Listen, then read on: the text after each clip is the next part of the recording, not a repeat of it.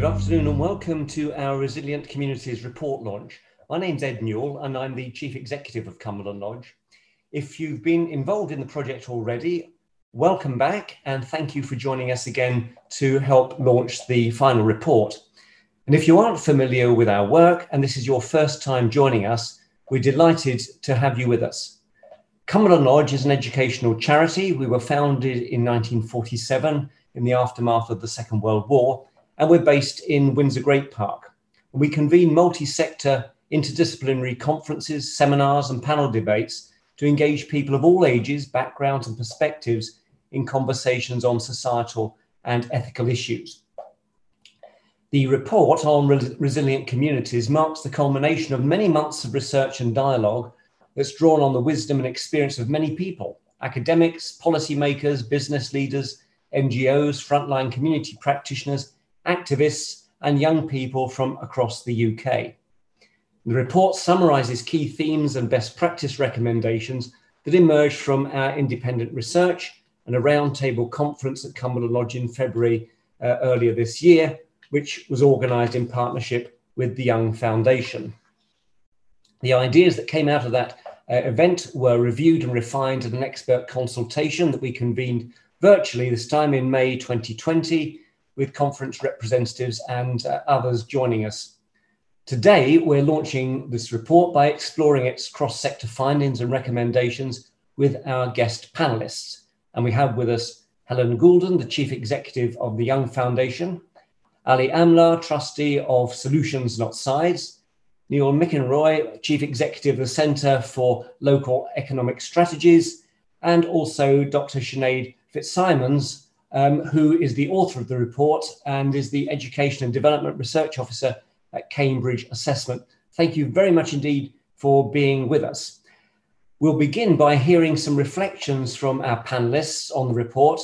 Then we'll have a Q&A session. And do please get involved and submit any questions you'd like to put to our panelists. And you can do this via the Q&A function if you're watching live on Zoom, or by tweeting at Cumberland Lodge or commenting on our Facebook live stream. And at the end of this event, the report will be available to download via our website. So I do hope that you'll be wanting to read it. So to begin with, I'm going to hand over straight away to the author of the report, Sinead. Over to you, and let's hear your reflections on the work that you've been doing for us. Thanks, Ed. First of all, I want to begin by saying what a privilege it's been to have been involved in the Resilient Communities Project. Thank you to everyone on the project team at Cumberland Lodge, especially Emily, Jan, and Helen.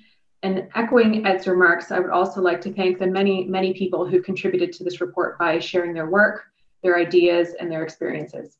I tried to capture the voices of these individuals and groups through the pages of this report, but unfortunately, I could not include a case study of every inspiring initiative. I encourage readers to take the time to learn about and to support the work that's been done by all of the contributors, and you can see a list of all of their projects on pages 86 to 89. UK communities are being faced with unprecedented amounts of change and uncertainty. This is the first line of part one of this report, and in many ways, this observation represents the motivation behind this project. Little did we know that the changes and uncertainties facing UK communities would become even more unprecedented throughout the completion of this report. The COVID-19 pandemic, increasing inequality and systemic racism, climate change, Brexit, unemployment, housing shortages, economic uncertainty, and the migration crisis are all examples of social realities that are testing the resilience of individuals and their communities. For those who have not read earlier publications related to the Resilient Communities Project, I want to quickly define what the term resilience means in the context of this report. Resilience is not defined as a trait that must be developed by communities or individuals alone, but rather a process that involves collaboration and shared ownership. Resilience building is positioned as a combined effort of the public, private, and social sectors working alongside communities to further develop and empower their strength, cohesion, and future success. Briefly, part one of this report addresses 6 avenues for strengthening community resilience, specifically active citizenship, partnerships with faith-based communities, arts and culture initiatives, sports and leisure activities, the role of businesses, corporations, and the local economy, and finally, the role of education and educational institutions. What emerges from part one is that these areas are interrelated and are most effective when collaboration exists across and between these different sources of community strength and resilience. For example, the report speaks about the work of St. Ethelburga's Centre for Reconciliation and Peace, which is a London-based Christian charity that promotes social cohesion, understanding, and peace through a wide program of events, including performative arts, leadership training, cooking classes, and yoga. Part one of this report also highlights that funding alone will not lead to a long-lasting community development.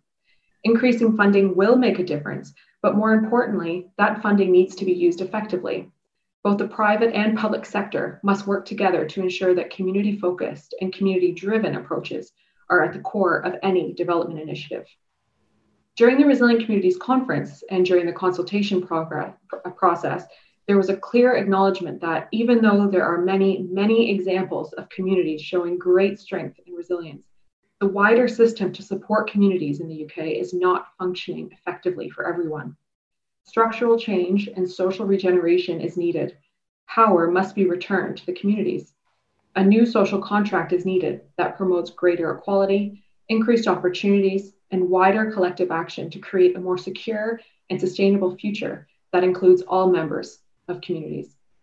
Part two of the Resilient Communities report presents 24 recommendations that are structured around 5 key focus areas for transforming the UK's approach to community development. The first focus area argues that stronger community leadership and decision-making must be fostered. A recommendation connected to this theme calls for the Ministry of Housing, Communities and Local Government to publish a clear mapping of the current decision-making processes related to local infrastructure. Once mapped, this should be reviewed and revised by a joint task force, and revision should be made to empower local communities in the shaping of their own localities. Another recommendation calls for support for small-scale community-based charities and social purpose organizations in order to survive and transition during the period of financial hardship caused by the COVID-19 pandemic. Funding should prioritize areas in which poverty and inequality are entrenched. The second focus area argues that there must be an increased effort to widen the circle of those working, supporting, and contributing to community development.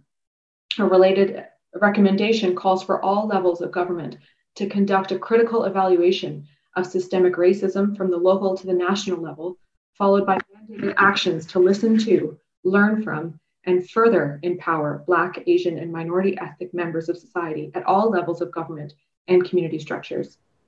The third area identifies the need to develop and increase community spaces and local ownership. Related recommendations call for local authorities to be stripped of the ability to sell or repurpose community assets without a thorough participatory decision-making process with the local community. It is also recommended that central and local government authorities introduce a right to operate model, which demands that all businesses promote environmental sustainability and community support initiatives in their business plans. The fourth thematic area stresses that monitoring and evaluation of community initiatives must focus on meaningful impact and that participatory processes must be implemented. The fifth and final thematic area identified by part two of the report stresses that community work should build on a shared wisdom in order to create a better future. To support and strengthen communities effectively, it is pivotal that communities collaborate and share their wisdom regarding what makes initiatives successful and what makes them more likely to fail. Whilst every context is unique, lessons can be learned from across communities. The Resilient Communities Project embodies this area by bringing together community leaders and stakeholders to share, listen, critically reflect, and identify what challenges exist and what models are working. I look forward to hearing from the other panelists today and the discussion which will follow, so we can continue developing our understanding of challenges and opportunities to effectively support UK communities. Thank you. Sinead, thank you very much indeed, not only for introducing the report, but more importantly for producing it in the first place. It was a huge amount of work and you had to pull so many ideas and conversations together, which you've done brilliantly and succinctly. So thank you so much for that. Let's move on to Helen. It has been a great pleasure to work with the Young Foundation on the project. and it'd be great to hear your reflections. Great, thank you, Ed. So firstly, I think it is great to see this report launched, and actually great to know that the input and partnership with the Young Foundation has been a positive one. I wanted to make three sort of broad points, which I hope meet the brief. There's so much in the report to actually draw from. I recognise that my kind of three observations might and aren't exhaustive. But firstly, I want to take a quick look at a few of the recommendations and how different motivations may impact the effectiveness of their implementation. The second point I want to make is really about how we characterise community and how the different ways in which we think about community impacts and limits the extent to which we can expect change to really happen. And I want to make a final point about leadership, specifically the kind of leadership I think we need to support right now. So the first point about what we do with the recommendations of the report, authoring a report is a big labour. And actually the really hard work starts when you look at the recommendations. The work starts when you look at practical action that flows from any kind of intellectual output. And I wanted to start off by telling a very quick story about a very different sector and circumstance. So I hope you bear with me. So a few years ago, I was asked to be a judge of an internal innovation competition of a very large FMCG company. And every year this organisation incentivised their staff to come up with new products. And this was a judging day, and myself and a few others were invited in to kind of judge which ideas we thought merited going into production. Not that we were remotely qualified for that job, I should say. It was really an intervention designed to motivate the staff to innovate. Anyway, it was a very fun idea. And one of the ideas that came up was a vitamin-enriched tea bag, presented by two very enthusiastic product designers. Now, to leave the idea aside, I just wanted to rest on something that stayed with me for many years, which is what the principal motivation that underpinned those product designers, because their core question was not how can we make the most healthy product or tea bag for our customers. Their explicit intention was, what is the minimum that we have to do to get this product officially recognised as having health benefits? What threshold do we have to meet? And I mention it because that kind of motivation can sometimes underpin some of the rhetoric around community involvement, co-production, and community engagement. What is the minimum that we can do to tick the box to say that we involve the community in our decision making, for example? Now, that might sound really cynical, but whether conscious or unconscious, our collective response to targets being set or thresholds being set is that we often seek to meet them, and we don't even aspire to smash through them unless we've really internalized the benefits of doing so. And so I love this report. It's got some great recommendations. So if I pick out one, it says, recommendation number 14, the government should commit to introducing a minimum threshold of voluntary and community social enterprises on each high street.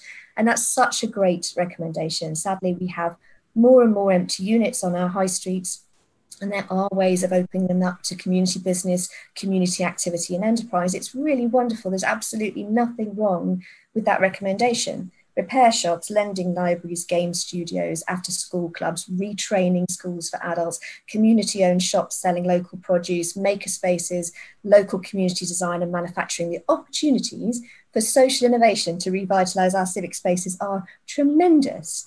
And it requires social imagination, something that is recognised right up front in the report. We need more support for ideas that show us that the target isn't the point. A better, more equitable and happy society is the point. So when it comes to the fantastic recommendations about, say, the minimum number of community-owned presences on high street, or anti-racism inspections, or mandatory stakeholder engagement in local decision-making in this report, let's just take an unflinching gaze at how those mandated targets and activities will be internalised by the people responsible for implementing them, and ask ourselves, what are the supporting activities that we can do to say why this is a great idea first, and how we will measure it second? So where you see communities coming together, you see real resilience and a creation, actually, I think, of new power. And at a time of recession and uncertainty, inequality, fatigue, poor mental and physical health, how do we all internalize that need for change? Which brings me to a second point, really about how we think about community and how that influences our policy and practice. And there's a great summary of the history of how successive governments have characterised community in the report. But how people in power think about the role of community is more relevant now that we've seen so much community organising as a result of the pandemic. So we've got thousands of new groups, new ways of organising digitally, new groups and modes of engagement with local authorities. We've seen a very particular, wholly unsurprising and brilliant outpouring of community activity to support people who have been made vulnerable as a result of the pandemic, or who now are increased risk for various different reasons as because of lockdown and the pandemic. And it's a model of community action that is about mutual aid, and it's about helping others. And certainly in some of the conversations that I've had in and around government, different kinds of departments and other sectors, the question that's getting asked is, how do we sustain all of this community spirit that came up as a result of COVID? How do we harness it? Which I think runs us risk of making a really big error and a really big missed opportunity. And our error is to assume that the value of community engagement is to provide a safety net of support or meet unmet needs in a neighbourhood and a community. Now, certainly that is often true, and our own research shows us that the role of the community being one of helping others is one that's really keenly felt and held and acted on. But it's not always a welcome responsibility. I should say it's not universal. But what this framing and characterisation of community does is it casts a community's role as remedial, to pick up and work with the problems that are being presented. And that certainly feels like that's the way that some of the government framing of this is going, or thinking about it. But I think it would be pretty amazing if we characterise community as something ultimately regenerative and not remedial. So as the Cumberland report shows, creative capacity exists in our communities all over the place, in our arts and cultural sector, in the anchor organisations that occupy in our towns and cities, and certainly in the minds of many, many young people in our communities across the country. So when we look at this report, the really interesting question is, how do we then design the support, the funding and the investment to catalyse the efforts of people who want to make economic and environmental as well as social change in their communities? How do we design opportunities for genuine cross-sector collaboration where the assets and people in a community take their place as an equal partner for recovery and change? And so that brings me really to a final point, which is about leadership. So if you remember, it seems like a lifetime ago now, but a good few days, if not a couple of weeks before the government started taking action on COVID-19, there was already this rapid surge of COVID-related community activity, almost all of it self-organising, highly energetic, either building on existing groups or often completely new coordinated groups of near strangers.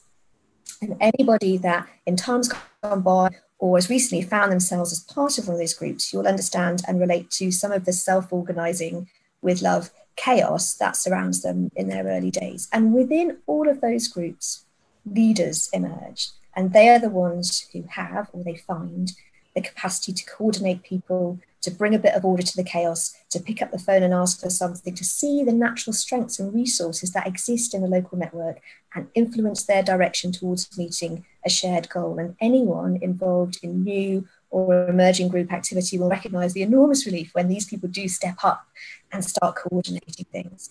They're positive, resilient and hardy. They also suffer burnout, and they can often, almost always, feel the increasing burdens of responsibility as they kind of deal with small p politics, local feuds, tensions across different groups. But they organise and build coalitions for change when others go round in circles. And they really are anchors in a place, steering through often a mire of local politics and prejudices, who can take the heat out of a debate. Now, they may have done their work differently in a non-digital community culture. In a WhatsApp world, oftentimes now they are really visible curators of community when things, particularly on our phones, get out of control. And I think we need to celebrate, recognise and support their development and efforts, because whether our community leaders are mobilising support for opening an empty shop they need some hard skills to make that happen, or whether they're diffusing conflict between different groups in West Belfast, they need to be asked what help and support they could usefully use, and then we should try and provide it. We're doing that bit of work at the Young Foundation, but so much more is needed. And I guess a final point is that we are searching and searching for a way through a whole maelstrom of crises right now in our economy, in our society, and in our environment. And resilient communities, it's not just something that's required to keep us together to withstand the blast of today's and tomorrow's crises and challenges, but because they are unfettered often by the bounds of existing institutions, communities, I think, may also be the route to reinventing ourselves. And so let us provide the support and investment for that opportunity to be given some real oxygen. Thanks. Helen, thank you very much indeed. And I love that term, curators of community. I think that's a fantastic term. We're going to turn now to Ali. Ali, you contributed to this report by attending the conference, and it'd be great to get your reflections on what's emerged at the end of the project. Brilliant. Thank you. I'm Ali. I'm a trustee for Charity Solutions, Not Sides. I'm going to take a wander through the report and touch on a few different points, particularly focusing on innovation through cross-sector collaboration, barriers to reimagining Britain, government policy, faith-based interface, and their role in nurturing resilience in education. The pandemic has brought the greatest instability that society has seen for generations. And as we traverse through this phase of uncertainty and turbulence, it's inevitable that it feels like we're wandering in the dark and we're facing insecurities unlike before. We've seen the best of humanity, particularly with communities and places of worship, mobilizing, volunteering, and supporting those who are in greatest need. Likewise, we've also seen those who have further entrenched social division, polarization, and hate. The Black Lives Matter protests are a reminder of the unaddressed inequality and systemic and structural racism in Britain today. There's a number of factors which add to this complexity. I would add that in order to truly build resilience, we need a deeper analysis and understanding of social division in Britain today, and a public discourse that is nuanced rather than driven by divisive political ideologies. Periods of uncertainty require innovation, whilst periods of stability can draw on the wisdom of experience. In order to nurture social innovation, we need to be more radical in our approach to foster leadership who can manage risks rather than being risk averse. And that risk averseness is often deeply rooted within a lot of our public sector and particularly with institutions and funders. And we really need a space now which allows resources for innovation, experimentation, but also to manage failure more safely as well. Driving social innovation and change requires that shared space for cross-sector collaboration that brings academics, policymakers, practitioners, leaders, and activists together to nurture a creative tension, to see the world through different lenses and different perspectives in order to be able to create new solutions. The report begins with the need to emphasizing the need on reimagining a new future when civil society and institutions, particularly ethnic minority community organizations and faith institutions, are struggling to financially survive and often live a hand-to-mouth existence. And this often becomes a significant barrier. I've heard third sector leaders mention time and time again that they often lack the resource and time to accept every invitation. And therefore, a significant voice is often missing from the discourse and conversations where decisions often take place, but also the innovation starts to happen as well. Ethnic minority third sector organizations also face tremendous challenges, particularly when it comes to funding. Organizations are having to jump through many more hoops and facing a greater level of scrutiny than other organizations. A key theme of the report is to address the inequality that communities are facing by public sector funders. And the report highlights that, very importantly, that funding alone isn't the solution, or where we require empowerment collaboration as well. Briefly touching on government policy, the last decade we've seen severe funding cuts to the public sector and to communities. And often that's forgotten. And often, particularly in the Northwest, we see a disproportionate effect and impact on communities when it comes to funding. And that makes it really challenging more so.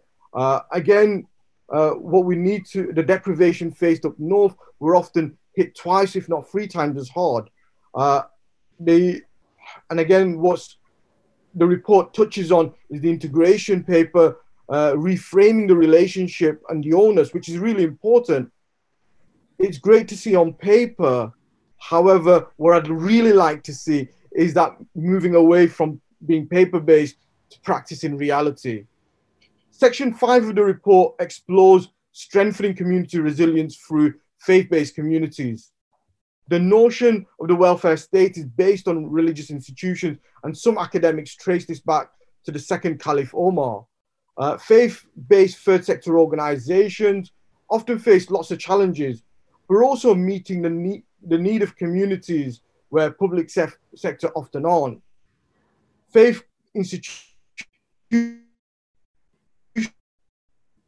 a gateway, and there's also an infrastructure which is lacking in white working class communities, which causes a grievance towards faith communities as well. The relationship between faith institutions, government, and local councils have become stretched of late, particularly with trust reducing drastically. Meaningful collaboration between local government communities has deteriorated, and we really need an honest conversation about why that has taken place and what we need to do to remedy that. Unfortunately, secularism continues to be a convenient excuse not to do faith by some of these public sector institutions, or engaging with communities and faith institutions very selectively. Faith communities need to be engaged beyond the lens of counterterrorism, suspect communities, and a problem that needs to be fixed. We need to reframe that engagement and relationship and look at faith institutions as a collaboration and a partner to find solutions with. And the faith institutions have a great asset and strength that we're often go overlooked, and that's hugely problematic. What's been great in the last few years is some local authorities have started investing in creating faith covenants and starting to look at co-producing action plans and giving an opportunity for a faith to be a factor within the decision-making process. There's still a lot more work that needs to happen in that regards. And this is something that needs to be considered further, particularly when we're looking at the recommendation of leadership, decision-making, and religious literacy. I'm going to briefly touch on my passion and my love of interfaith. And interfaith forums have deteriorated over the years. And often there's many reasons for that, often due to these are mainly run by the goodwill of volunteers. But if I'm being brutally honest and critical, they're often dominated by the usual suspects. And they're often, and apologies for using this term, grey-haired middle-aged men, which I'm becoming one of as well. So I'm very conscious of that criticism. And also, they therefore lack the inclusion of women and young people. Interfaith and the forums themselves need reframing, need a new direction, need a new reinvigoration as well. And they're a great way to engage faith institutions and communities. These interfaith can be a powerful mechanism for bridge building, nurturing religious literacy, and promoting social action and resolving tensions and conflict. And interfaith creates a platform which addresses how to navigate the concerns around proselytization and the usage of public funds, and can often act as an umbrella group that can support institutions to navigate some of these challenges as well. And there's a need to create a more empowered leadership with interfaith skills and religious literacy. Just to touch upon another report that's coincided with this report launch, which is the British Academy's report on cohesive societies, faith and belief, which delves into faith in much more detail. And finally, just to touch upon section 9 on strengthening community resilience and education.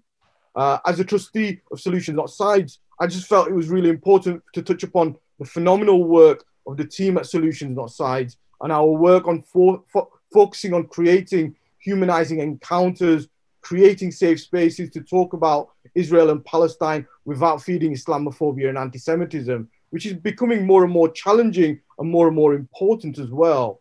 It is important to note that Islamophobia and anti-Semitism are rooted in racism and white supremacy through a process of dehumanization. It is by bringing the voices of Palestinians and Israelis into the room that we can begin to understand the conflict, the realities of violence, personal experience, and how we can work towards peace. This creates a powerful and transformational experience for the students to question in a safe space, to foster skills, to foster critical thinking skills, but also to learn from experience and thinking about the layers of solutions required for peace. But what we also find is students can then transfer that knowledge and experience and apply it to other issues and solutions as well. I'll stop there. Thank you.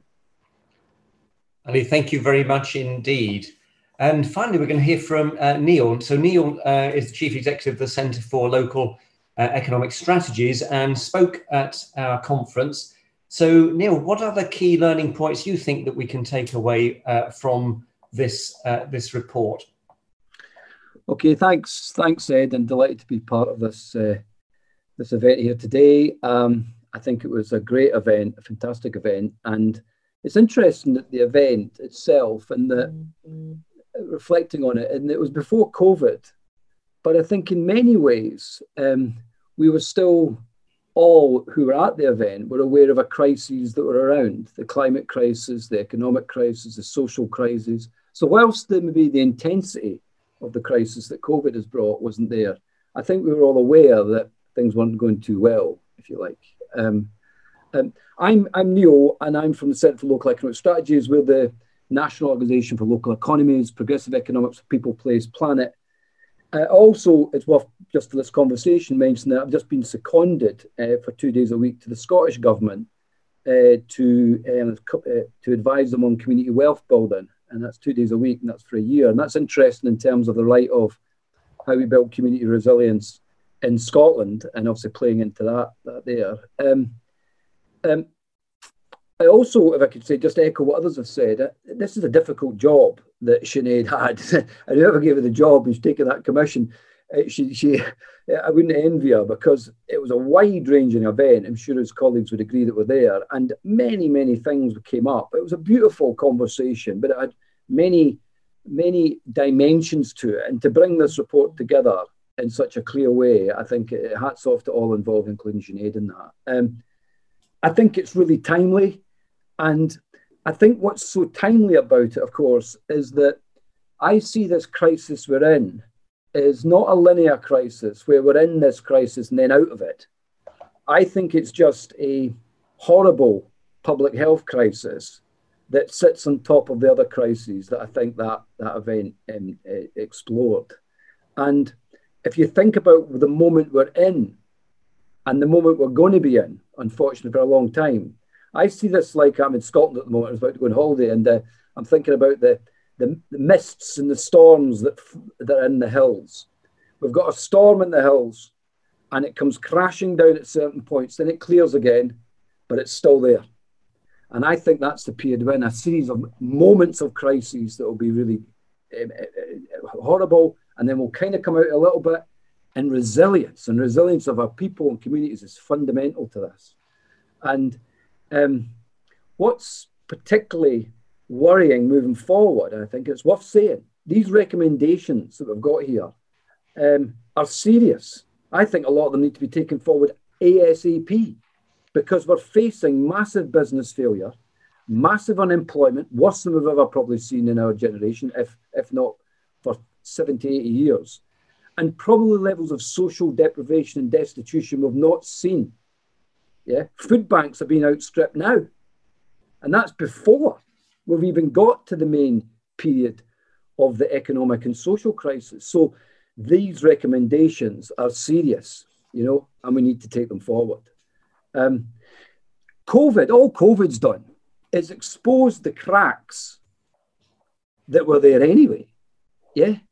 And it's exposed the cracks and inequality and the injustice that communities face, particularly Black, Asian, and minority communities face.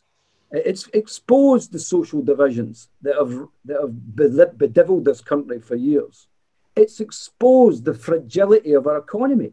Well, even some of our food supply chains are being questioned. Yeah, I think we'll have ongoing problems of supply chains around that. And it's clearly exposed, as Sinead talked about, a social contract. Let's be frank. Let's be honest. That 1945 social contract that I was born in, yeah,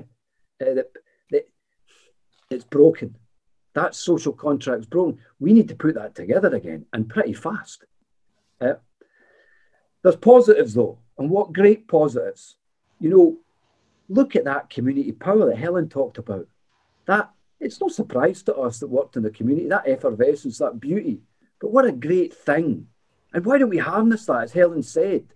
Harness that, not just to meet unmet needs, what Helen said, but also to take control more of the economy.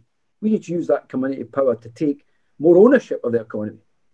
And also another thing that was great about the crisis, we've got a new consciousness. People like us, and I'm sure people listening in, watching in, we know that nurses were important. We know that the refuse collectors were important. We knew that key workers were important. We knew there was key industries. We knew that. But maybe a lot of people didn't know that. There's a new consciousness now. We know what matters. I mean, hopefully respect what matters. Now, getting on to resilience. Resilience is a coming together, in my view, and I think touched upon in the report, and well, it's actually explicit in the report, between the public, the social, and the commercial sectors. If you like, the state, the market, and society coming together. Now, a resilient society doesn't just focus on the market. It'll sort no, the market will screw it all up if it's left in its own devices. It's not just the state. The state will also, with its bureaucracy, screw it up if it's left to its own devices. And community, this whole idea that community power will take over, let's not have any state anymore, it's the community. No, we need all three working synergistically together. And the relationships and bonds between the state, the market, and society is what important, between the public, the commercial, and the social. And those 24 recommendations, all in the little way, I looked through, when Emily sent through the latest report this morning, I'd looked through and thinking, that's kind of more social, that one's more commercial, that's social and commercial. They're all building those relationships. The ones, it's no surprise to people that know the work of Claes and myself, is that I'm interested in the community ownership in the economy. I'm particularly interested in some sections, 10 to 16, and all of them, really, all the recommendations, but those sections particularly really interested in them, because what they're talking about there is economic democracy and community ownership in the economy. And I was reflecting on a Scottish example, really, of what gone wrong with the economy. And it's called the scoosh factor. The scoosh factor. In Scotland, scoosh means that things slide away. Yeah, it scooshes away. It scooshes away. Scoosh. What happens in the economy? This is the 6th largest economy in the world. Where does the wealth go? Where does it scoosh away to? It doesn't scoosh to marginalised communities particularly. It doesn't scoosh towards poor people. It doesn't scoosh towards many communities. So we've got a problem about where wealth goes and where money goes. And that's how community ownership, community businesses, social enterprises, social economy, community voluntary sector, co-ops, mutuals, community interest companies, all that architecture stops the scoosh. In fact, it means that it scooshes towards them. So I'm interested in all those recommendations around community wealth building, localise and socialise the economy. Helen mentioned that the targets for community sector ownership in the high street, business growth hubs. How do we get business growth hubs? Not just talk about business, but talk about how they grow community and social business. I think all that's fantastic, brilliant stuff. To broaden and deepen the economy and ownership over the economy. Finally, I would say we need the community. If we're going to build, if we're going to get through these crises, and the poorest who suffered the most before don't suffer even greater through these crises, we're going to have to get the community to shine through the state and the market more.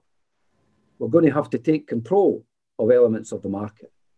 And if you think about what happened, and this is what gets me out of bed in the morning, even though it's horrible for prospects, after the war, there was a recognition that we could build a better Britain, a more resilient Britain. It wasn't used those terms, a better Britain, a land fit for heroes.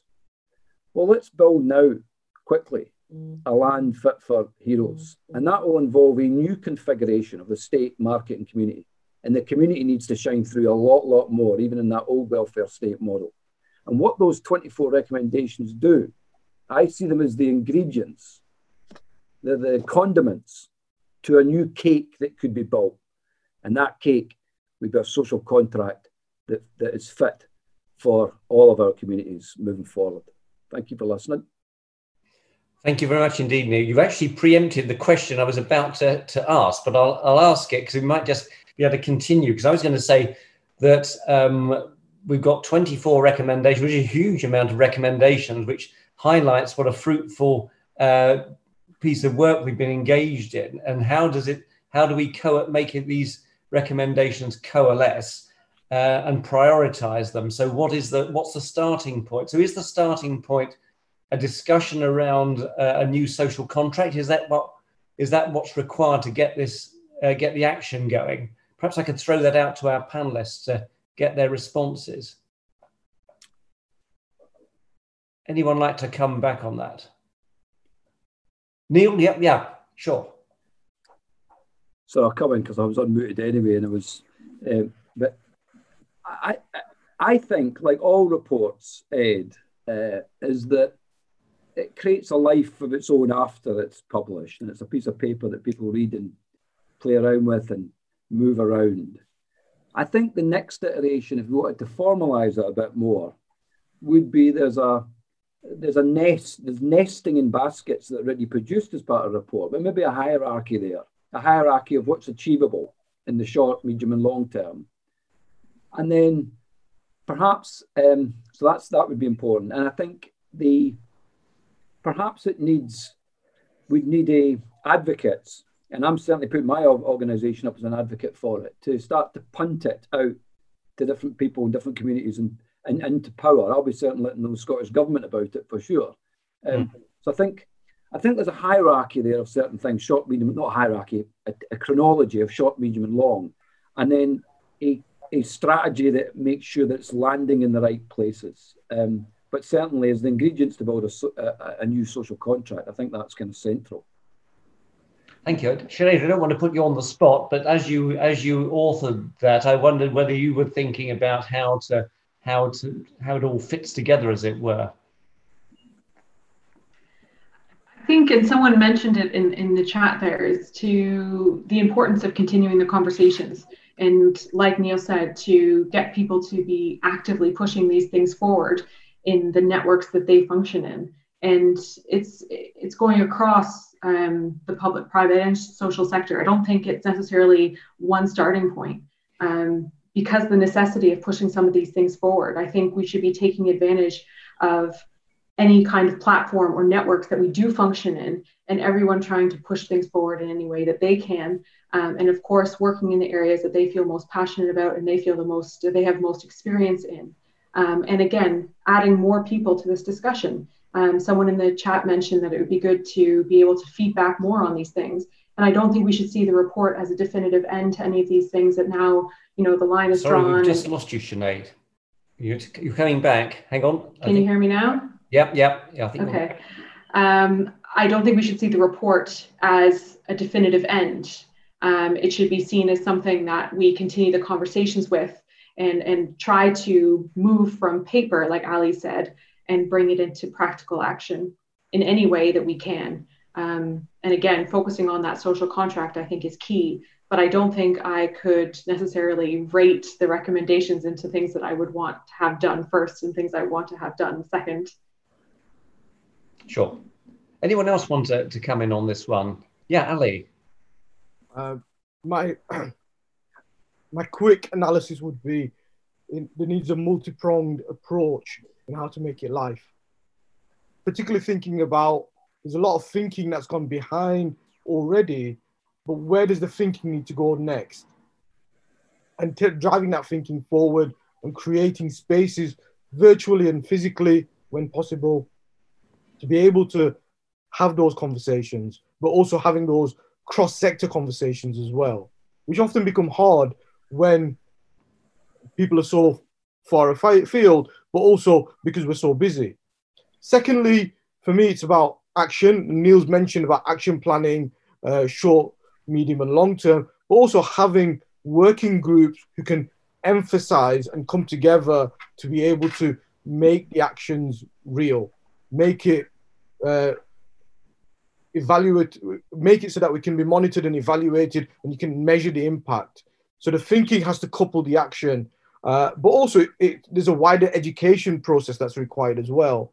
There's a lot of changes that are required where central government needs to be in the room particularly, and how, who does that central government engagement and does it in a way which causes them to listen, but also causes them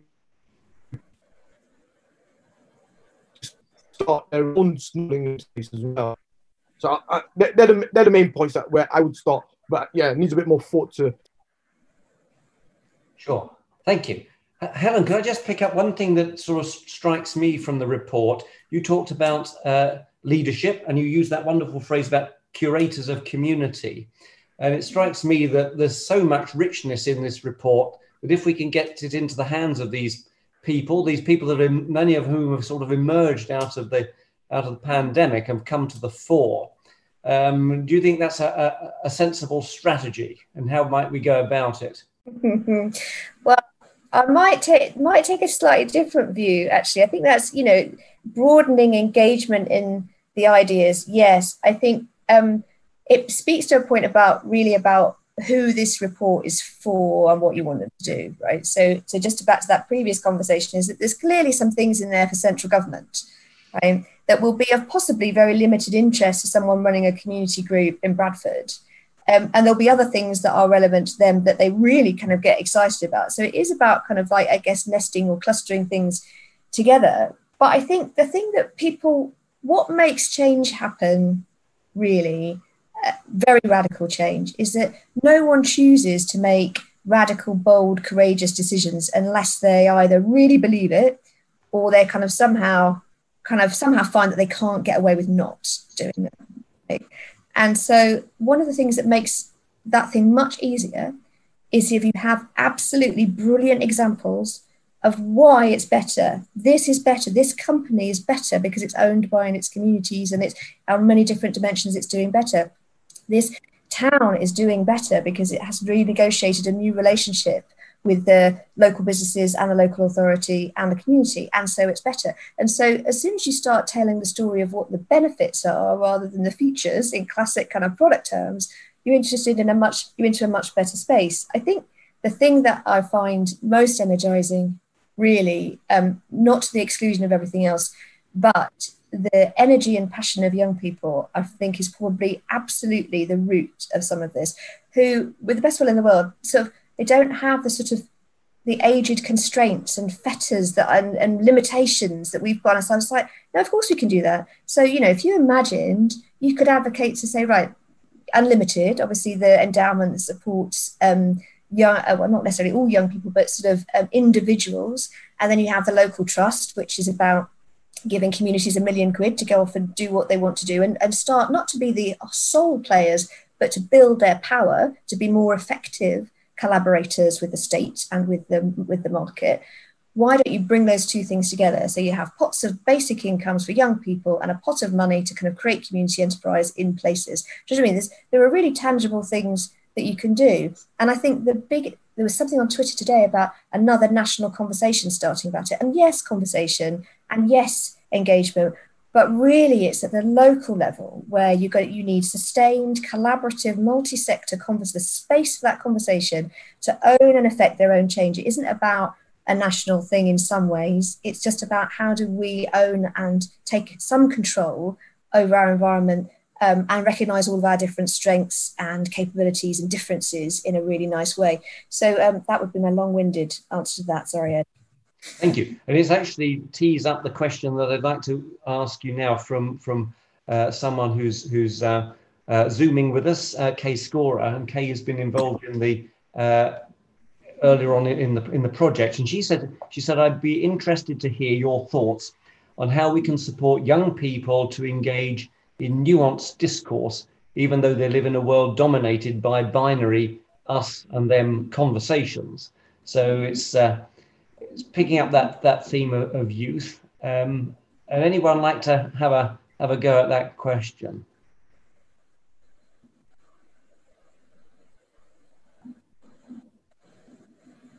Neil, over to you. I don't know if I'm that appropriate, probably the oldest panelist,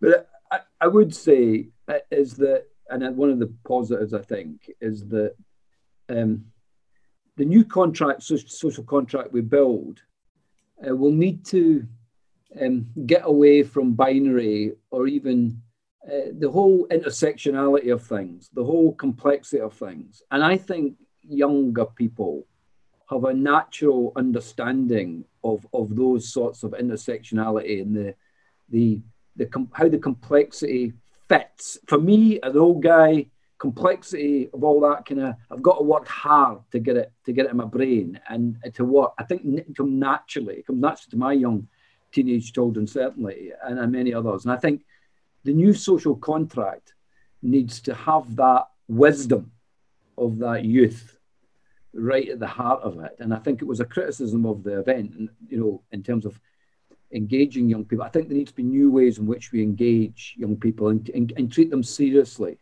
in terms of having a contribution to how we move forward. I'm involved in this brilliant thing by Children's England, which is the child welfare. So it's the child state fair, and it's how you would create a welfare state for children, and it's written by young people. And some of the imaginative and creative ideas they come up with is amazing because they get this complexity of the modern world and the intersectionality of all the elements in it. So how we do that, I don't know, but it needs a complete overhaul, if you like, of how public policy process, I think, and new opportunities for young people to come into those conversations. Anyone else want to come in on this? Yeah, Sinead. Just to echo what Neil was saying, I actually think that it's easier for young people to not think in those binary divides. I think there's been a lot of positive examples of really strong programs of, leadership training, of initiatives that really give young people a platform. But what came out in the conference is that often those initiatives and programs have a limit, and the products that these young people are coming up with is not listened to by everyone. The leadership that young people are doing within the community, it seems that in some cases there's a stopping point of what they're allowed to engage with, what they're allowed to have, legitimate say in their localities. So I think there's bigger questions about how society views young people and how society views the experience and expertise of young people and how to raise that legitimacy so that it's not just, as Helen mentioned, a tick box exercise of saying, oh, we spoke to young people, but also saying, we involved young people. And it's not just involving, this is driven by young people, initiated by young people. And these young people were given the feeling that the effort that they were going to be putting in was worth it because it was listened to, it was respected. So giving that platform and giving them that support when they bring initiatives forward. Anyone else want to Ali? Yeah. Ali, you need to unmute yourself. If you're playing Zoom bingo, you can tick that one off. Unmute. Community empowerment, youth empowerment often gives the perception that we as the experts and professionals will empower communities. And I think that's a misnomer. I think what we need to be doing really is walking alongside our communities, but also walking alongside our young people, particularly, to see the world through their eyes. And then have an opportunity to explore. Yes, many people see the world in a very black and white way. But the challenge is to create opportunities for that black and white thinking to be challenged in a way that's meaningful and not threatening. And that takes time, that takes wisdom, that takes courage as well. Being taken out of your comfort zone can really challenge you, can really cause you to question everything that you believe and that you've done for many years. And that for some can be very overwhelming. So it also requires compassion. So walking alongside people is, I think, more empowering than it is for us to fly into communities or into sectors to try and fix the problems. And for me, that's really important that we start to think about these issues in that way. I think particularly having worked at a local authority level, but also being a community activist, I often feel quite jaded as a community member, or feel, oh, right, this is the new initiative that you're bringing that's going to solve my community and the problems that we're facing, rather than creating a platform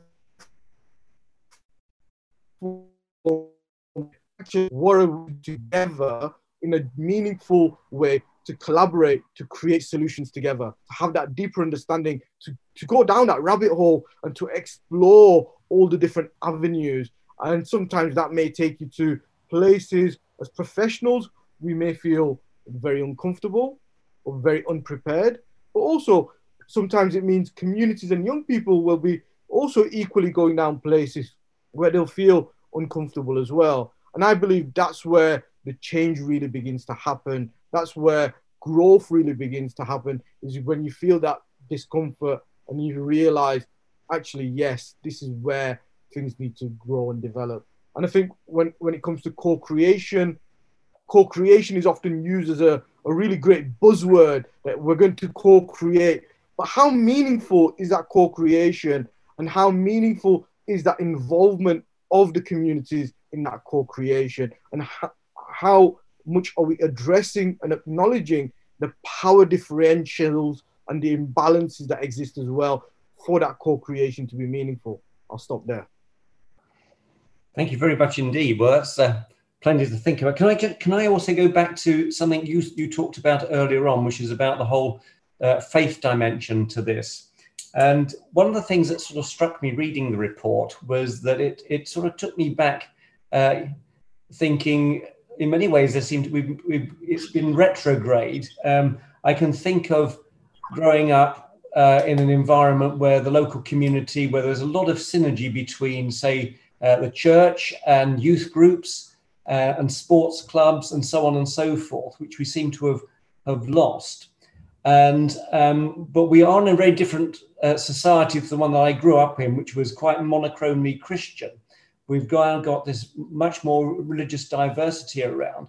How do we, from your practical viewpoint about interfaith relations, really start to get faith groups to communicate and connect with these wider initiatives?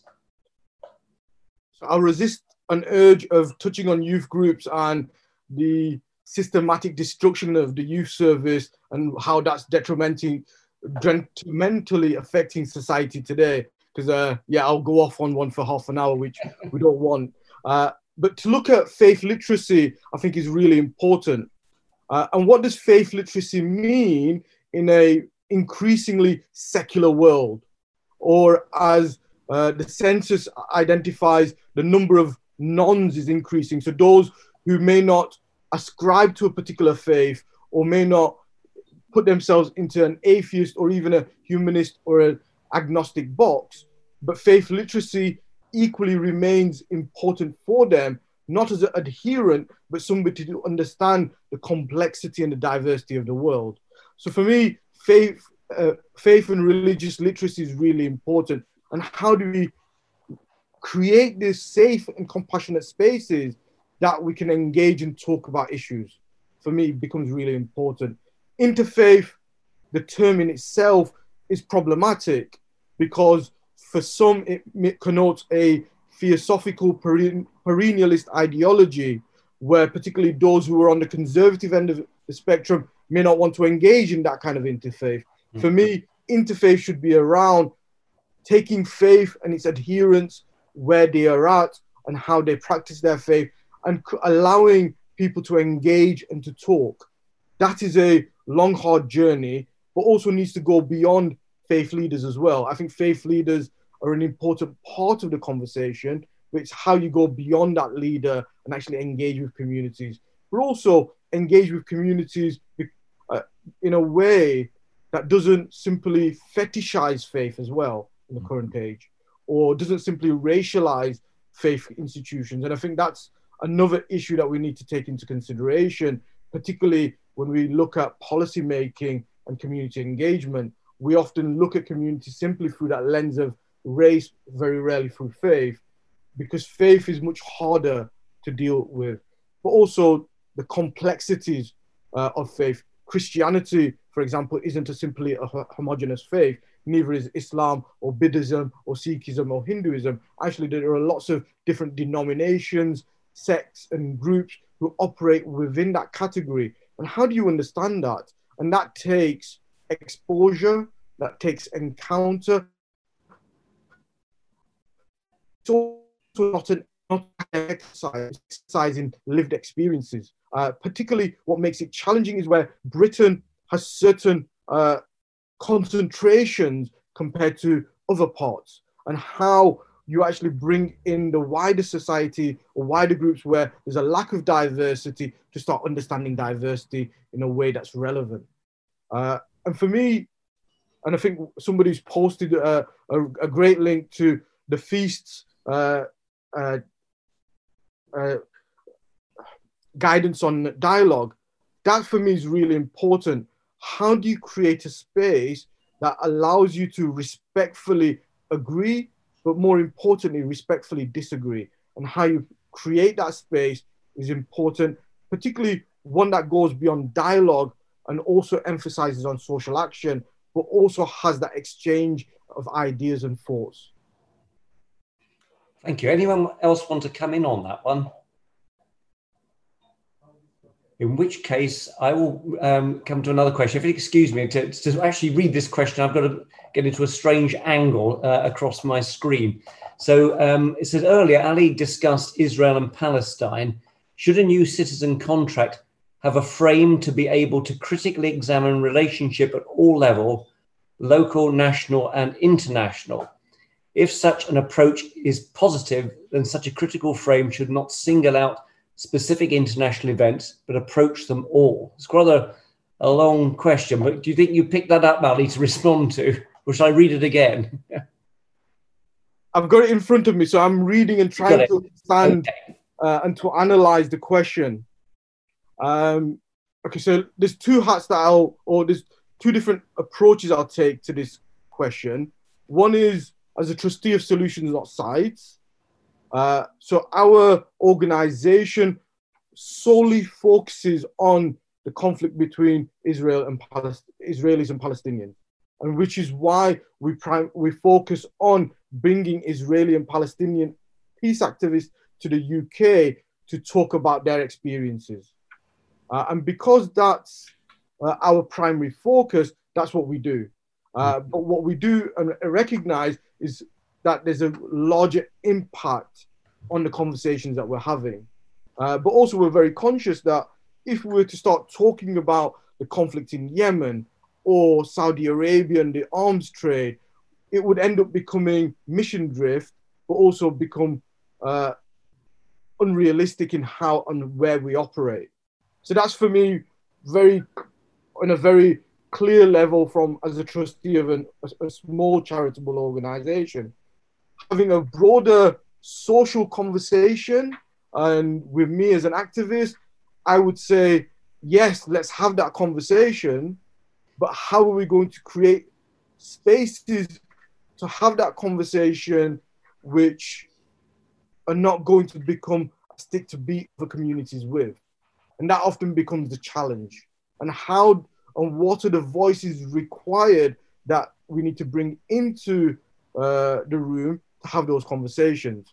To use a local example, Brexit, we could use the solutions, that not sides approach, in bringing somebody who's pro-Brexit, a Remainer and a Brexiteer together in a room to talk about their particular perspectives of why they voted in the particular way they did, in a way to create a greater empathy and in a way to create solutions for the future in a post-Brexit Britain, which doesn't reinforce negative stereotypes and prejudices. That in itself would be a project that would require a huge amount of resource to be able to deliver. And people will design and deliver projects based on their own interests or where they see a need. So yeah, that's kind of what might come back to that discussion. Particularly for young people, I think it's important for these conversations to be mainstream within education. The challenge often is many teachers feel that they're not equipped with the skills, the knowledge, the expertise to have some of these conversations in a deeper, more nuanced way. But secondly, many teachers feel overwhelmed on what's being thrown at them under the guise of the national curriculum already, and therefore feel very much suffocated. How much conversation have isn't to emphasize on the GCSE A to C results that they must deliver, and the pressure is mounting for teachers to deliver. So yeah, that's kind of how I would approach that question. I'm sure the other panelists have got much more or different insights to me. Anyone else want to come in on that one? Yeah, Sinead. Oh, Helen, did you want to say something? Just adding to what Ali was saying, I think it's also, considering that this launch is really focused on communities, to remember that some of these tensions are not just, national versus international. Some of these tensions that may have originated internationally are having direct impact nationally. So again, just and I'm not saying that Lindsay is putting it as a binary, but just to make sure that the discussions about that are also recognizing that, involving communities and hearing what conversations and what discourses need to happen at the community level is really important. And I think education is a really powerful tool in order to have those discussions. But at the same time, I don't think education and teachers are the only ones that need to be responsible for that. And it needs to be very much thought about strategically and ensuring that different voices are represented in conversations. And I would be wary to have one set framework that would be applied across all of the UK to deal with all kind of tension and international conflict, which I know Ali's not saying, but, just to ensure that we're not just looking national and international as two separate things. I think, yeah, Neil. It's not really my expertise, really, this area, but I would say that to build a good society, a society we all wish, we need to have the right architecture in place and the right spaces. And I think we've lost a lot of our architecture allows this, let's call it liberal democracy architecture, where we can be in an honest space and have honest conversations. And there's rules in that space of how we conduct ourselves and how we act. And I think we've become very binary and not enough of those liberal democratic spaces where we can just respect and share, yeah, but also disagree vehemently, yeah. But we can walk out of that room saying, like, that's what we do in this good society. We disagree vehemently, yeah, but we can inhabit the same democracy. And I think democracy has been weakened and we don't have those opportunities. Though projects like ALI and many others are great examples of it, but they need to be amplified and scaled up, citywide, nationwide, it seems.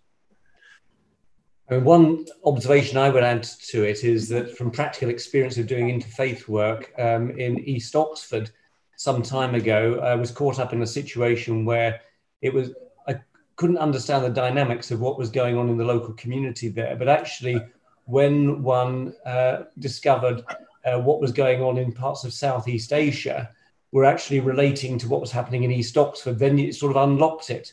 And then you started to understand where people were coming from and why it was causing tensions locally in Oxford.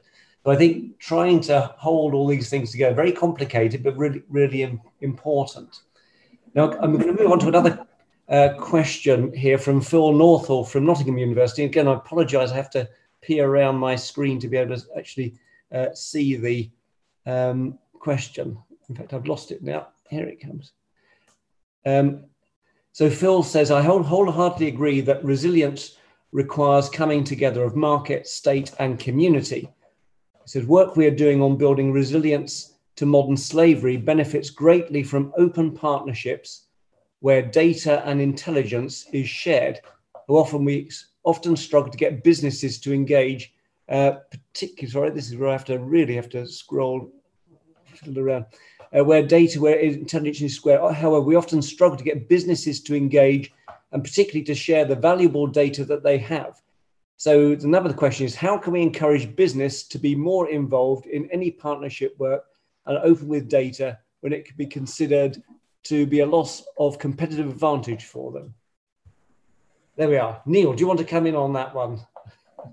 Yes, thank you, Ed. I did try to put an answer a little bit in the type an answer, but it's a great question, Phil, and goes to the nub, I think, of this new social contract, if you like.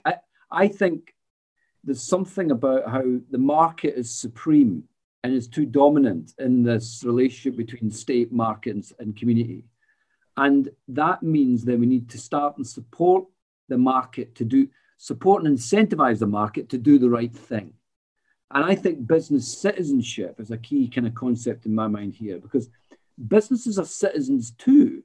And that means they've got responsibilities as well as things that they receive, if you like. So an idea of business citizenship. And so how do you cajole and nudge businesses into doing the right thing, if you like? Well, it seems to me that the state, when it emits a contract out for a business to deliver, it seems to me that that should be a beacon of what a business citizenship should be. So that contract should come with a license. It should be, should share data. You should have fair tax. You should have good employment. You should have all those things we would want from a decent business. And that would be stipulated in the contract. And in fact, the recommendation 15 in the report kind of touch upon that a little bit. We need to encourage progressive behaviours in business as part of this new social contract. And I think one of the levers we have is the very deals, the contracts that we have, the state has, with businesses.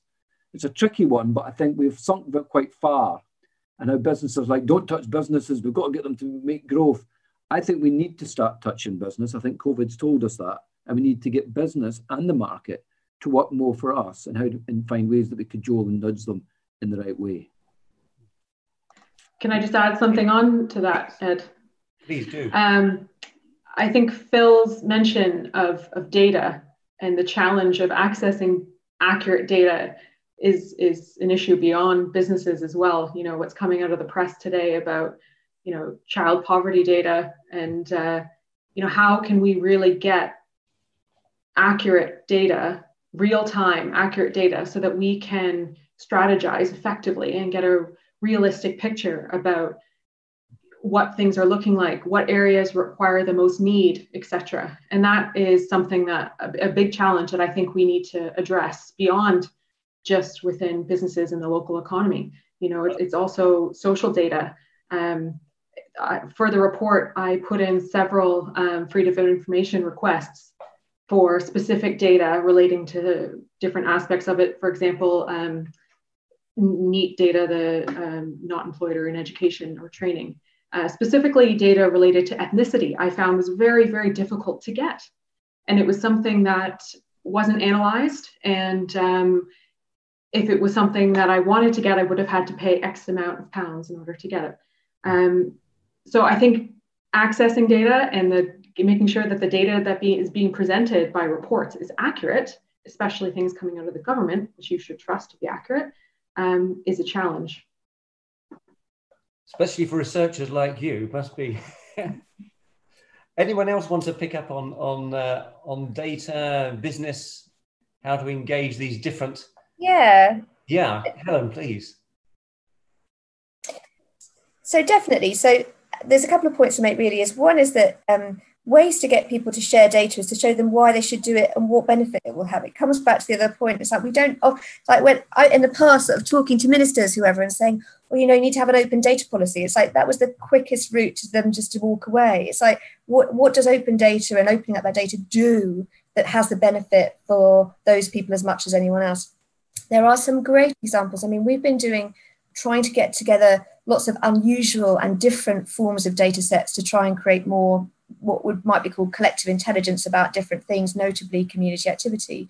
But there are some great examples. So if you look at the Buffalo Equity Roundtable model, which I think is fantastic, which was explicitly framed around you get business, you get the government, you get the community groups, you have as broad a representation together as possible, and you pool all the data that you have about a particular place, and you understand and collectively go through a process of trying to make sense of what that data is telling you. Now, in those sorts of environments, particularly when communities feel and have a kind of legitimacy around the table that they don't often have, and where the public sector probably has a little bit more muscle, it becomes increasingly obvious when a market or when an industry is withholding data, and it becomes increasingly difficult to do it because you have bonds and relationships with different sectors. If you don't have bonds and relationships with different sectors, you don't have the kind of moral or the relational intent to do it, no matter really what the regulation says. Now in Buffalo, that kind of coming together, looking at the data, at what point in the system could we intervene to create a more equitable and inclusive economy in Buffalo? They collectively decided that they needed to focus on racial inequality, and they needed to focus on particularly racial inequities between young Black boys in Buffalo. And then each of those organizations gets their power, which is very different, whether that's from a community, public or market sector, and makes some degree of commitment. So we're not all going to work on the same thing, but we've got some shared vision about what we want to achieve. And therefore we will pull on our different resources to help that happen. And there are, and Neil will know this as well, I'm sure Annie does as well, you know, there are great examples of cross-sector collaborations. There aren't enough, but certainly it's won through, I think, hearts and minds more than it is won through regulation or kind of mandation of particular things. That is the swiftest way to encourage a kind of check-in, tick box, what can we do that makes it look like we're supposed to be doing that thing that we're doing. You know, it's got to be about relational development between the sectors. Thank you very much indeed. We've seemed to run out of questions, so it's probably time now to start winding up. And I just wonder whether we could just ask the panelists if there's a particular take-home message that they'd like to give those taking part in this webinar. So give you a moment to think about that, but just to take one take-home message out of this report. And also just to say to everyone that the report is now available on the Cumberland Lodge website. If you go to our Read, Watch, Listen section, you'll find the report there. And indeed, you'll find other reports. And one of the things about the work we've been doing at the Lodge is that we're trying to make sure that our different strands of work have synergy between them. So you may find that if you dip into this report, you may want to look at other reports as well. We've got some looking at some of the issues around difficult history, which have come out of and relate very strongly to Black Lives Matter. We've got one on racism in Britain as well. And we've got another one coming out soon on digital inclusion. So they're quite holistic and linked together. So do please explore them. And I hope that little interlude has given our panelists a moment to think about a take-home message. So would anyone like to to kick off with a take-home message? Sinead, thank you. I can start just so then I'm not worried about someone taking mine. I'll focus on the advocacy side of things. Throughout writing this whole report, the amount of people and inspiring initiatives that I learned about, it's never ending. You can be looking at these things every day for years, and there's still going to be initiatives and projects that you don't know or you aren't aware of.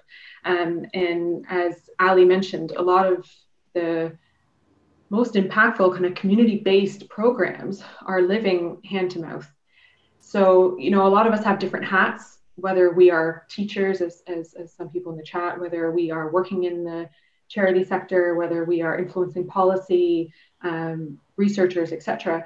But we are also all members of a community. So I think from that perspective, I would really just encourage everyone to take the time to learn about what community projects and what community initiatives are happening within your local area, and how can you support them? How can you participate in them?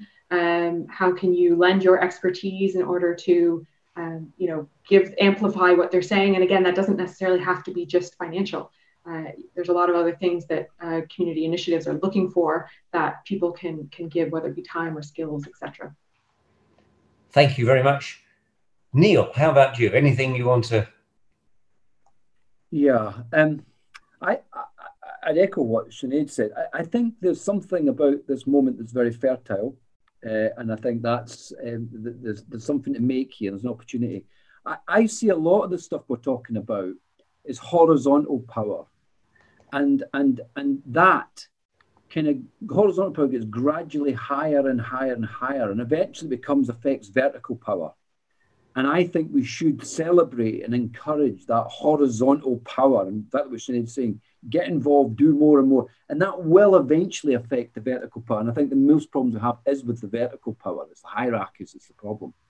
And I was thinking about a quote that I always mention this quote, but I think it's a really good one. It's from Margaret Mead, the ethnographer. And she said, never underestimate the power of a few committed individuals to change the world. In fact, it's the only thing that ever has. And I think that's that we all take sustenance from that. And so I think anyone out there watching this and myself, don't worry how small it is, get on and do it, Thank you. Ali.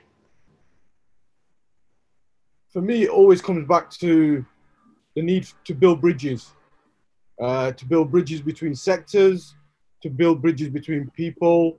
And for me, the need to talk more. I think sometimes we have limited the impact of talk, and we think it doesn't do enough. But I think a good conversation can be transformatory for society. So let's start talking more. Let's break down those barriers to conversation. Let's create more spaces for conversation. But let's start also thinking about doing more as well. Thank you. There we are. Get a thumbs up there from Neil. Helen, how about you?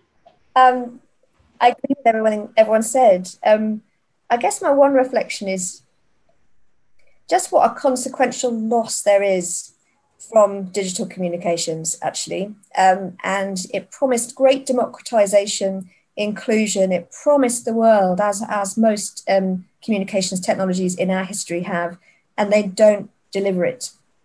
And if I was to be slightly mystical, I would say that, it is not a great surprise that in creating a digital world based on binary code, we have manifested a more binary culture. And so I guess my one reflection is then thinking about the conversations and spaces that we create are messy and complex and interactive and social, and therefore they're probably best done in a room where you can reach out and hold someone's hand if you need to. And so I guess I would be thinking about, is there really room for that right now when we have ported our worlds online? Helen, it sounds like you're doing a great plug for Cumberland Lodge, the charity that specialises in bringing people together physically. We share that vision. We think actually it's great to have Zoom and it's plugging a gap, but there's nothing like getting people together in person and all that happens and creative interactions that take place in that. So that's music to my ears here and others.